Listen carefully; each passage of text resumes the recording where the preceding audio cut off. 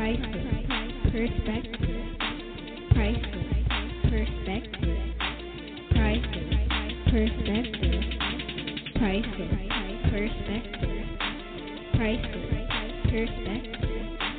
Priceless perspective.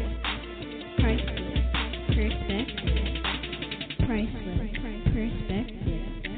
Priceless perspective. Priceless perspective. Priceless perspective. Priceless perspective. Priceless perspective. Priceless perspective. Priceless perspective. Thank you for tuning in to our Priceless Perspective. I'm your hostess, Nicole Steele. Many of our listeners know that through a Priceless Perspective, we strive to address real issues facing teen and tween girls and their families. Sometimes those issues are fun and lighthearted, but other times they're heavy and of a more serious nature. Today we will be discussing a real issue that often leaves the most vulnerable victims to suffer in silence. But thanks to our special guests, survivors of child sexual abuse and the community can find their voice and be empowered to stop this terrible epidemic. Ms. Angela Williams is an author, speaker, youth advocate, and the founder of Voice Today, an organization that's on the front line addressing the issue of child sexual abuse and giving a voice to the voiceless. Welcome to the show, Angela. Nicole, I could not be more thrilled to be with you today. Well, I think I'd like to start by having you share a little of your personal story and what led you to start Voice Today. Oh, my goodness. It's a long story, so I'll try to make it brief. But my story is not unusual. Of the 42 million reported survivors in the U.S. today, my abuse began as a very small child when I was 3 years old. My biological father left me. My mother remarried to a man that was extremely abusive. So immediately he took full control and power over me through physical violence, verbal, emotional, and then the sexual abuse began. And he groomed me by obviously the fear, but the threat that he would kill my mother if I ever told. So I was silenced at a very young age. And as I grew, the abuse intensified, the perversion intensified, and my silent prison of pain just became more and more reinforced. Many, many times during my childhood, I tried to cry out, but like so many, I didn't have the words. I didn't know what to say and just trembled in fear. So a lot of my cries for help were ignored or dismissed in a way that I was a dramatic child. I was seeking attention. I was a liar. So really a lot of the grooming took place in others around my life in addition to me, to make me out to not be believed. So my disclosures were always met with denial. And at age 17, I just could not take it anymore and took 64 sleeping pills and drank a bottle of vodka and tried to kill myself. And my body rejected the poison, and I tried other ways that night to kill myself and just came to the end of myself and on my knees and said, I don't know what to do, God. I could not go back and face being raped and beaten by my stepfather again. So that was the beginning of the end. And it's been a long journey since that night of trying to take my life. And I praise God for such a time as this that he saved my life. He intervened. And it's been a road of just really trying to heal, trying to find myself. I think so many survivors get lost in the self-hatred and the feeling damaged and dirty and the shame that it creates. And then the world doesn't really know how to meet this with compassion or nurturing. Your family is in denial. So that's sort of a little bit of my story. How I started Voice Today is really kicking and screaming out of just obedience of a calling on my life to really help expose this issue, to help bring other voices together, to help survivors regain their power and their voice, to really look at this issue from a preventative standpoint, which I think so few are doing right now. And it's really sad that we're failing our children at this juncture. I do agree. And I've had a chance to really follow the work that you've been doing, and you're doing a phenomenal job. But I'm amazed at just your strength and your power. I work with young people. I've been working with young people in various capacities for 25 plus years. And when you read the statistics when it comes to child sexual abuse, I believe the CDC statistics say that 1 in 4 girls and 1 in 6 boys will be sexually abused by the time they hit their 18th birthday. And so when I think about the thousands of young people that I've come in contact with, and when you look at those statistics, to know that potentially 1 in 4 of each of the girls that I've worked with has suffered. Now, many of them, I know their story, but to know that there are young people in schools, in the community, in the churches who are suffering like you were as a young girl is heart-wrenching. But to see you with your voice that God has given you and the power and the strength to spread awareness, to help prevent this epidemic and to bring about healing is very encouraging. So I commend you and your team for the great work that you're doing. Let me ask this. Did you suffer from bitterness towards your stepfather? Or to those who kind of, as you said, dismissed you and who did not come to your rescue? Well, the backtracking, absolutely, yes, I did suffer from a lot of bitterness, a lot of anger and rage, and I think that's a common response from survivors.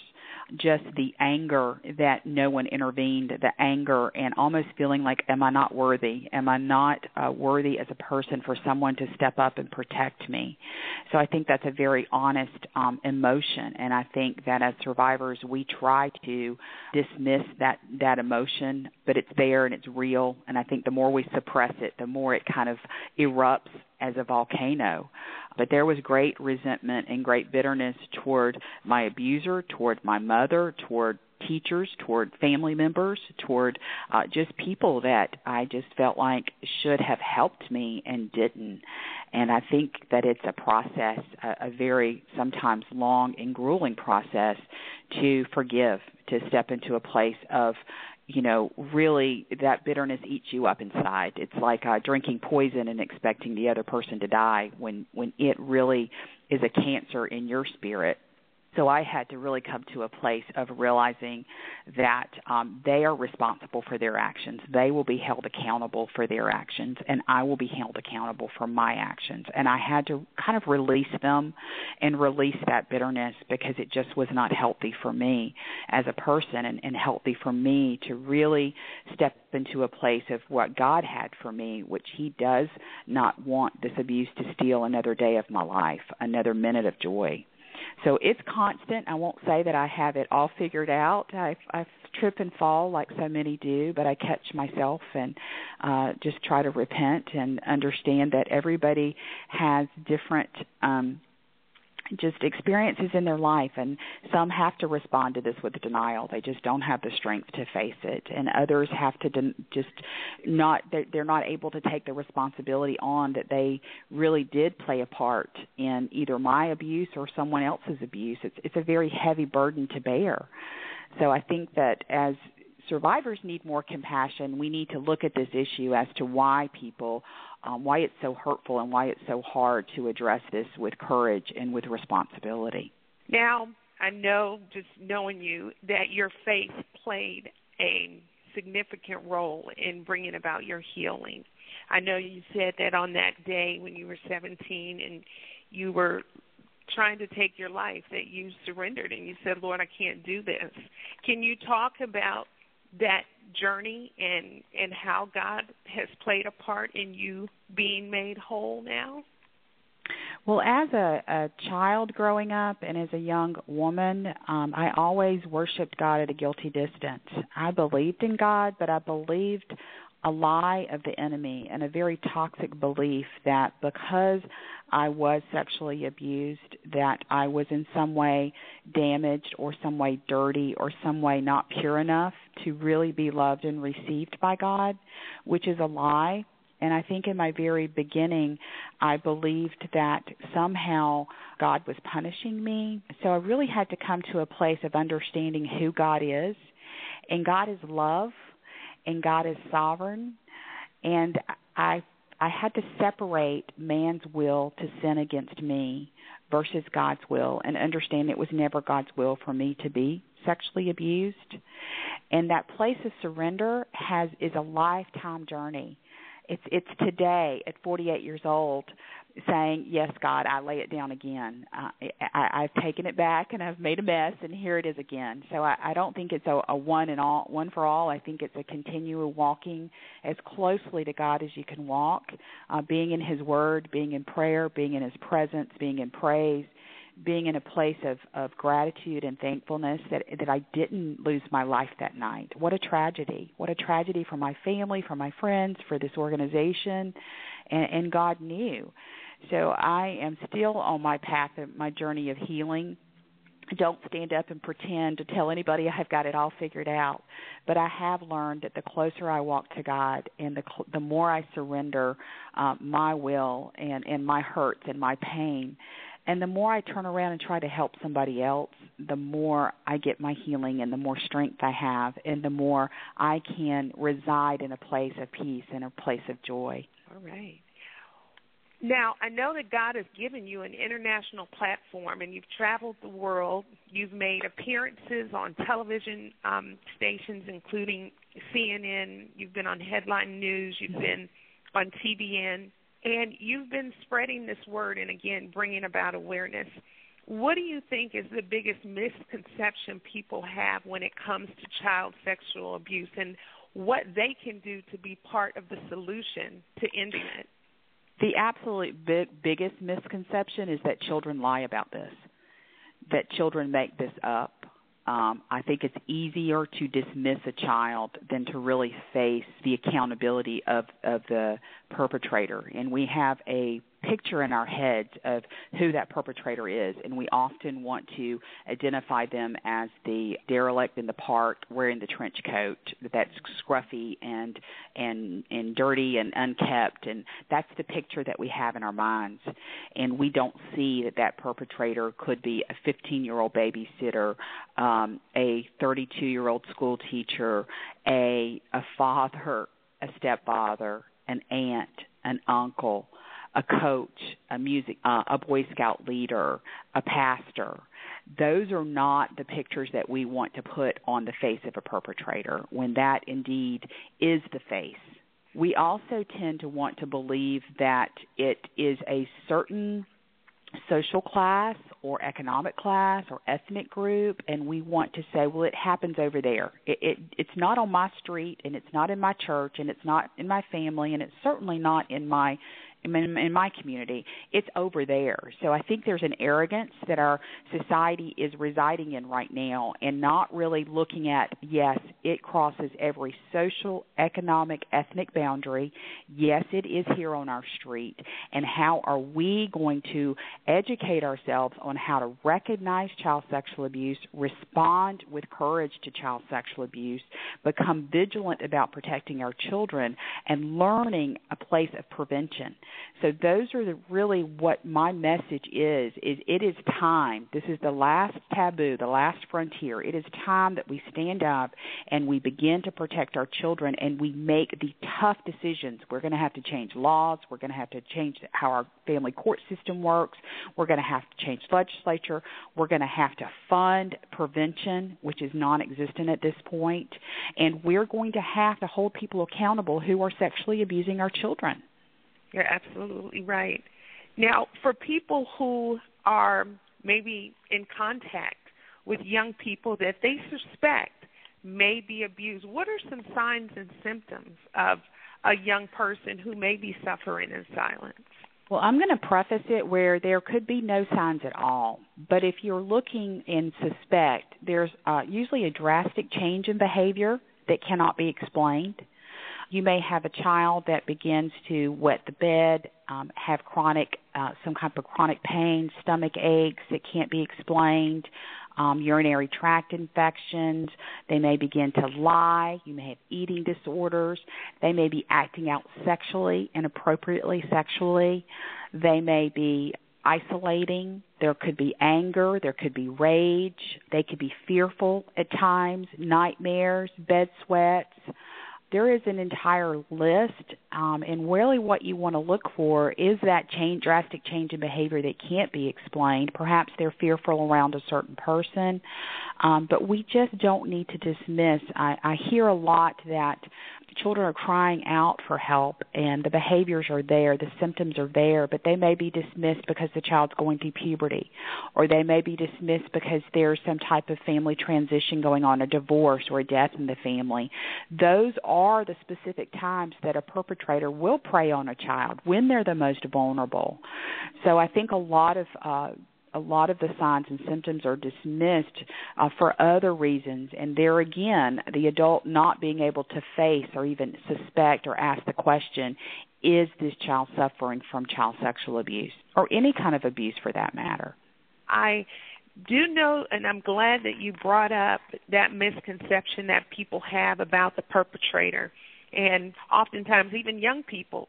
They fear that white van that's driving because they think that only only abductors are in white vans and different things like that. But to be able to know that perpetrators are women and they are men, perpetrators are young and they are old.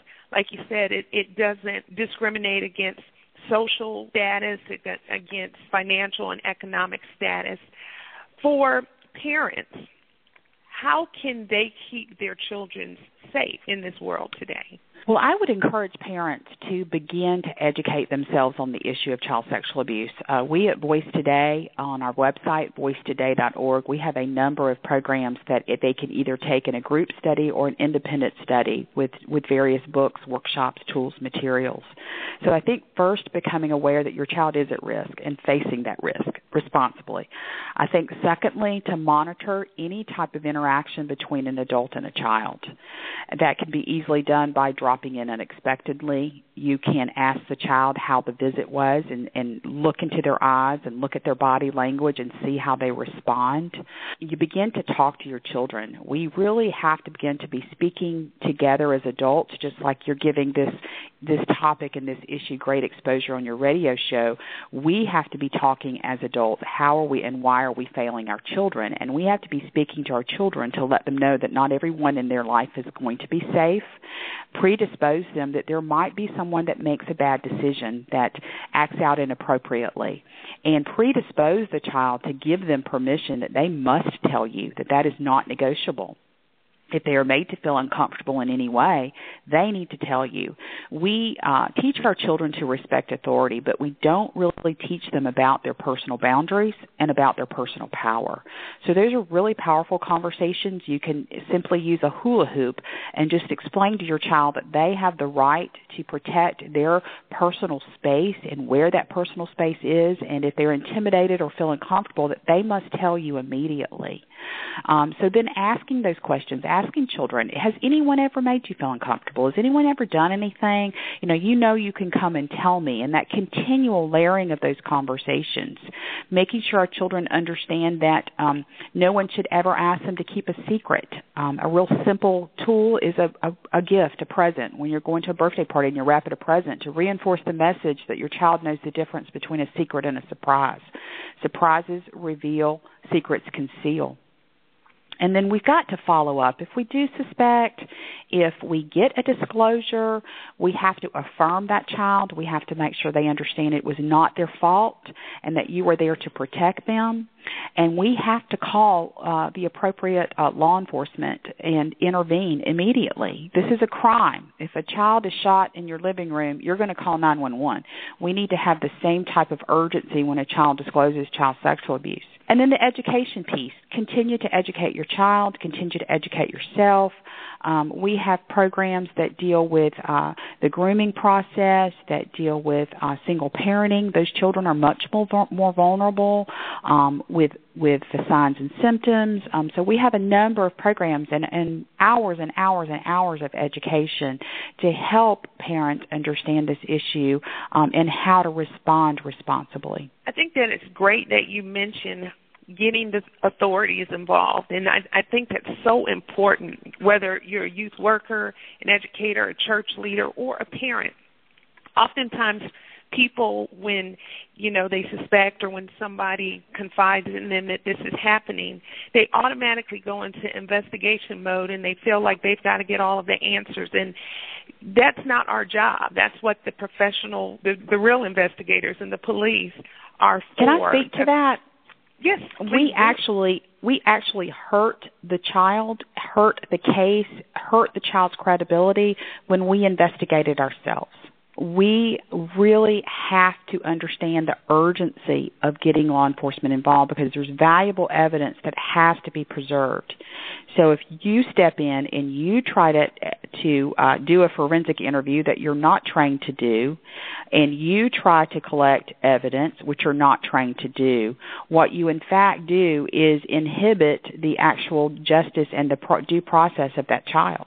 That's really, really important. And I think about families that have suffered because perhaps a child has been abused by the hands of another family member. And, oh, my goodness, I don't want to get my family member involved. But we've got to think about the children and let the chips fall where they may. But really, our job is Here's another misconception. I'm so sorry to interrupt you. Here's another misconception. The misconception is that I'm the only victim, that it's just happened to me. And what, in fact, they don't understand is on average, a perpetrator has about, on average, 117 victims.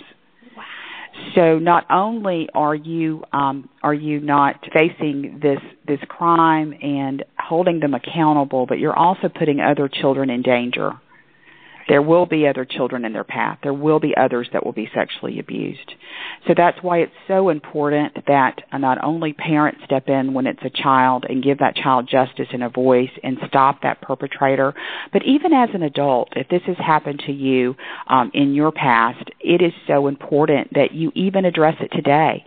Even if you can't get justice, even if the physical evidence is not there, even if you cannot prosecute, at least you can make a report so that the next child that comes forward, there's some record, there's some credibility to that case. That's very good. Now, you mentioned in talking with our young people and teaching them boundaries, I was reminded of my youngest daughter, who is now 4 years old. But my husband and I, with both of our children, have always been on one accord when it comes to supporting our kids in their individual boundaries. And for my youngest, she's not a hugger. And now she hugs us. She hugs the family. She's very, very affectionate. But, people will come up and say, hello, oh, she's so cute. Oh, give me a hug. And my daughter will not do it. And I support that. And I'll say she's not a hugger, and she's got to know you. She's got to be very comfortable. But, I think about kids who have those boundaries and whose family members may break those boundaries down. Oh, go sit on Uncle such and such's lap. Oh, he's okay. You go on here, and we have to teach our young people to listen to their voice within and to support that and not make them feel weird or shame or tell them to do things that they're not comfortable with. Well, in one of our children's books, it's called Grant Gets His Shield, and Grant faces that exact dilemma where he is forced to be kissed and pinched on the cheek by a family member, and it makes him feel very uncomfortable. So in that book, we teach children that you can find other ways to share affection and to greet people, and so he learns how to do a fist pump, and that's what's comfortable for him. So I think not only do we need to allow our children, but we need to give them other options. We need to say she's a high fiver. She's not really a hugger. Give them other ways to greet people or to show affection that doesn't intrude on their personal boundary. Does that make sense? Yes, it does. And one other thing that you mentioned, and I think that it's very important to let our young listeners know, but also parents know, because oftentimes young people who are abused can begin to become abusers. And while the perpetrators are not always older grown people, and so when it comes to the older cousin the older sibling, the neighbor down the street, the best friend in the sleepover, helping our kids understand that perpetrators come in all ages. Can you speak to that? I don't know if you know of any statistics or can speak about any people that you've come in contact with that have actually been abused by their peers. It is a huge problem. We have an internet that is just eaten up with pornography. And what is happening is youth are acting out on youth and modeling the behavior that they're seeing in this awful pornography that they're watching. We see young folks as young as 10 years old being addicted to pornography. So they are learning a very misinformation, miscommunication about what sex is. Sex is not an act, it's a relationship. That's a gift that was given in the covenant of marriage. So I think we've got to begin to really look at the problem of pornography and how our children are accessing pornography, huge amounts of pornography, the worst type of XXX pornography out there, and they are experimenting and they are acting out. And I think that there has to become a dialogue in how we have let this happen as adults, how that they have accessibility to it very easily, and how we're going to begin to put some monitoring and some structure around that. I also think that as a youth, I think they don't want to get the other ones in trouble. They feel like they're going to be in trouble. I feel like if you've been violated, you've been violated by whatever age person, and that has to be addressed. And the person that violated you needs help. So really, we've got to address these issues in community instead of in isolation and keeping them hidden and keeping the wounds hidden and the hurt hidden. And there's no room in that darkness and in that isolation to really address the problem and really get help so that you can get on a healthy path of sexuality. So those are some of the things I've seen, the concerns I have, and there again it goes back to these are children that we as adults have let them have access to pornography, which is polluting their minds. They're getting very toxic sexual messages, and we as adults aren't really addressing this problem in a responsible way. You're right. Now, for a young girl who may be listening to the show today who has been touched inappropriately or who may be suffering in silence right now, what advice would you give to her?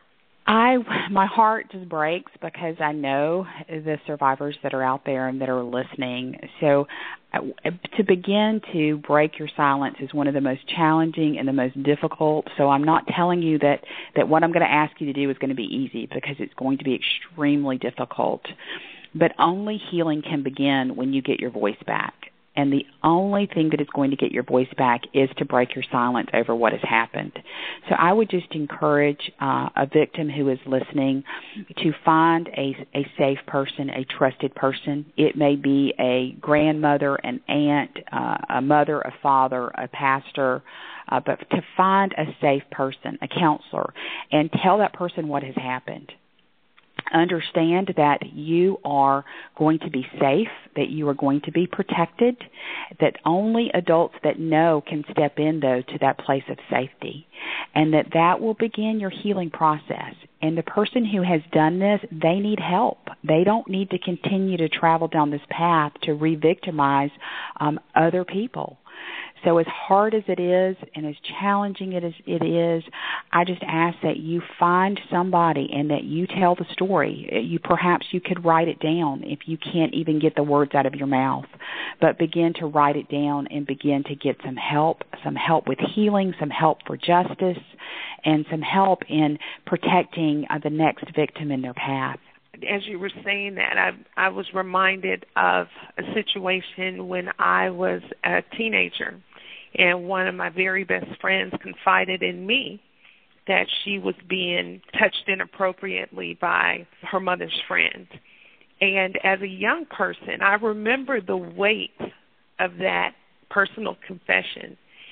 But I also knew that she had to get help. And so if there's a young person who is listening, and perhaps you're not the one that's being touched, but maybe you have a friend that has confided in you, what I did with my best friend is I told her, you've got to tell And I became a support system for her. And I offered to go with her to her mother or to my mother or to our counselor. And I gave her 24 hours to decide whether or not she was going to do it alone or whether or not she wanted to go with me. And she got the courage to actually tell. And so when you talk about the burden of that and the burden on society, we've got to carry it. We've got to help carry that weight, but you don't have to carry it alone. And so I really want to stress that to young people, because I do know that oftentimes kids will go to their best friends. They'll vent out of fear of what will happen if they tell an adult. And so that's just my personal story. I hope that it will be something that may be beneficial for somebody who wants to support a friend. The person who's having to carry that weight and that burden, they are just as traumatized. It's called secondhand traumatization, kind of like you get secondhand smoke. So it, too, is wounding you. So for that person, it really is going to be healthier for you to help that friend be able to break their silence. And sometimes that's just holding their hand as they're telling, just being in their presence or holding them accountable and making sure, walking them to the counselor's office and standing outside the door to ensure just that little extra support that says, I'm here for you, you're not here by yourself. For an adult, a parent perhaps, or a youth worker who may be listening today who has been abused sexually in the past but has carried the weight, the guilt, the shame, the pain of that all the days of their life and have not confided in anybody, what advice would you give to them? It's really the same advice. Light can only come into darkness once it's exposed. And so I would just encourage them to find a trusted counselor, a pastor, a family member, a friend, and just begin to release that secret. I think it's so important that you get your power back, you get your voice back, and that you walk in your truth. And it really doesn't matter who in your family or in your circle, in your extended family believes you. You have to get your truth. And I think so often we're so afraid of the denial. And it's just a fact in our society. It's just so painful. 93% of the time a child is sexually abused by someone they know, love, and trust. So that's a close family member, a close family friend, or within the family. So it's just a very difficult disclosure for many to take. So I would just encourage you that today is the day. You're not listening by accident. The day is the day that you get your voice. We are here at Voice today. We have resources. We have programs. We have retreats. We have support groups. We have tools to help you walk through your healing so you don't have to do it alone. And I would just say, let today be the day that you release that bondage, that secret, that power that the secret's held over you, because you're really living your life trying to hold a beach ball underwater, and it takes a lot of energy. And it's just a day that you can begin to learn some healthier belief systems. I think we all, when we go through abuse, we have some very toxic belief systems about ourselves and about the situation. And I'm here to tell you, you did not have power. You are a child. So you need to begin to have some compassion for that little boy or that little girl that resides inside of you that's been so traumatized. And so today's the day to step into that path of healing and to really accept the pain that you've suffered and begin to give yourself permission to heal. Well, that's a good segue into this awesome event that you have coming up in April. It's your Whiteout event. Can you tell our listeners about that and some of the other great events and programs that you have going on in the community? Well, it is my heart that we begin to stand in solidarity, that we are a platform at Voice Today for survivors to stand up and to get their voice, and none of us can go back and get our innocence or our childhoods, but we can have a huge impact in protecting the next generation of children. So Whiteout Child Sexual Abuse is an opportunity for us to all stand on April 30th and wear white in solidarity for the innocence of our children, but also to mourn the innocence lost. So whether you're a survivor, You can don white to be proud that you have survived child sexual abuse, or if you love a survivor, nurture a survivor, or just want to be a part of the movement, the voice movement, then wearing white says that you have compassion for the pain and the trauma of child sexual abuse, and that you want to step into a place of responsibility to really help protect the next generation of children. So it's April 30th. We're asking everyone to wear white, to post their pictures on our Facebook page, Twitter them. They can go to our website. They can sign the pledge to wear white on April 30th. There's downloadable posters and postcards for their independent communities. And we're just saying today's the day. It's time. It's time. The voice movement is off to the races. We are running as fast as we can run, and we just want to provide an opportunity for us to all stand together in solidarity, and it's just a really easy ask, just very easy to do that day. Now, I understand that you wrote a book, a wonderful book called From Sorrows to Sapphires, which tells your personal story. And as you mentioned, you've got a wealth of resources available on your website for people to begin that healing process. How can listeners connect with you, purchase products, or even have you come out and educate them or come out and be a speaker for one of their events? What's the best way for them to connect with you? The best way is to go to our website at voicetoday.org. They can join our social networks, or there is a place that says Contact Us, and they can simply fill out their contact information and their specific request. Okay, and how can people support the works? I mean, of course, getting involved for the whiteout, coming out to some of your events. But if there are listeners who have resources, perhaps they have financial resources or maybe just human resources, they want to roll up their sleeve and help you in this movement, how can they get plugged in, and what kinds of things can they do to help? Well, we need help in three areas. One, there is a great need for financial support, so they can go to voicetoday.org, and there's a donate button. They can donate for general expenses, or they can choose a program to donate to. Oftentimes, funders want to donate perhaps to a youth retreat, or they want to support an community educational program, or they want to support the national media movement. I am on a national TV tour right now on TV media news shows and talk shows to get the issue out. So they can just identify what they would like to support and sponsor. Number two, volunteers. We're in great need of volunteers. We are working now to bring the voice movement nationally. So there's a great need, and there is also a place that they can sign up to volunteer, and there's a orientation process that they can go through, and that's also at voicetoday.org. And then thirdly, we need prayer support. Prayer is power. It is our power source. So if your listeners would just really pray for us that God would provide the resources that we need, both financially and physically, and the manpower to really bring this issue out into the public arena in the voice movement, that will make a huge impact on lives for generations to come. Well, you've heard it here, ladies and gentlemen. This organization is the real deal. And if you've got resources, if you have time, if you have finances that you can pour in, this is good ground. This is good ground. And so I thank you, Angela, for joining us on the show. I wish you the best. Again, you're doing an incredible work for God's glory, and I know He's got so much more for you to do. But I want you to know that you have an open invitation anytime to come back and join us here on A Priceless Perspective. If you've got other events, things that you want to promote and make our listeners aware of, please feel free to come back. So thank you. Nicole, thank you. You've been an awesome host, and thank you for your faithfulness in sharing and in the broad mass media this message. I'm so grateful to you. Well, thank you. For the listeners who may, as she said, if you're tuning in, you're not tuning in by mistake. It's not happenstance. You didn't just stumble up on it.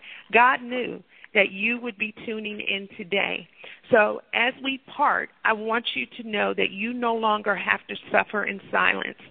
What may have happened to you, or what may currently be happening to you at the hands of an abuser, is not your fault. You do have a voice, and there are resources. There are people who can help you find your voice and take everything that's been done and allow God to turn it around for good. So thank you. God bless. Make your voice heard. Join the conversation. Visit us online at pricelessperspective.com or follow us on Facebook and Twitter. This show has been brought to you in part by Diamond in the Rough Youth Development Program Incorporated and Gem Makers LLC.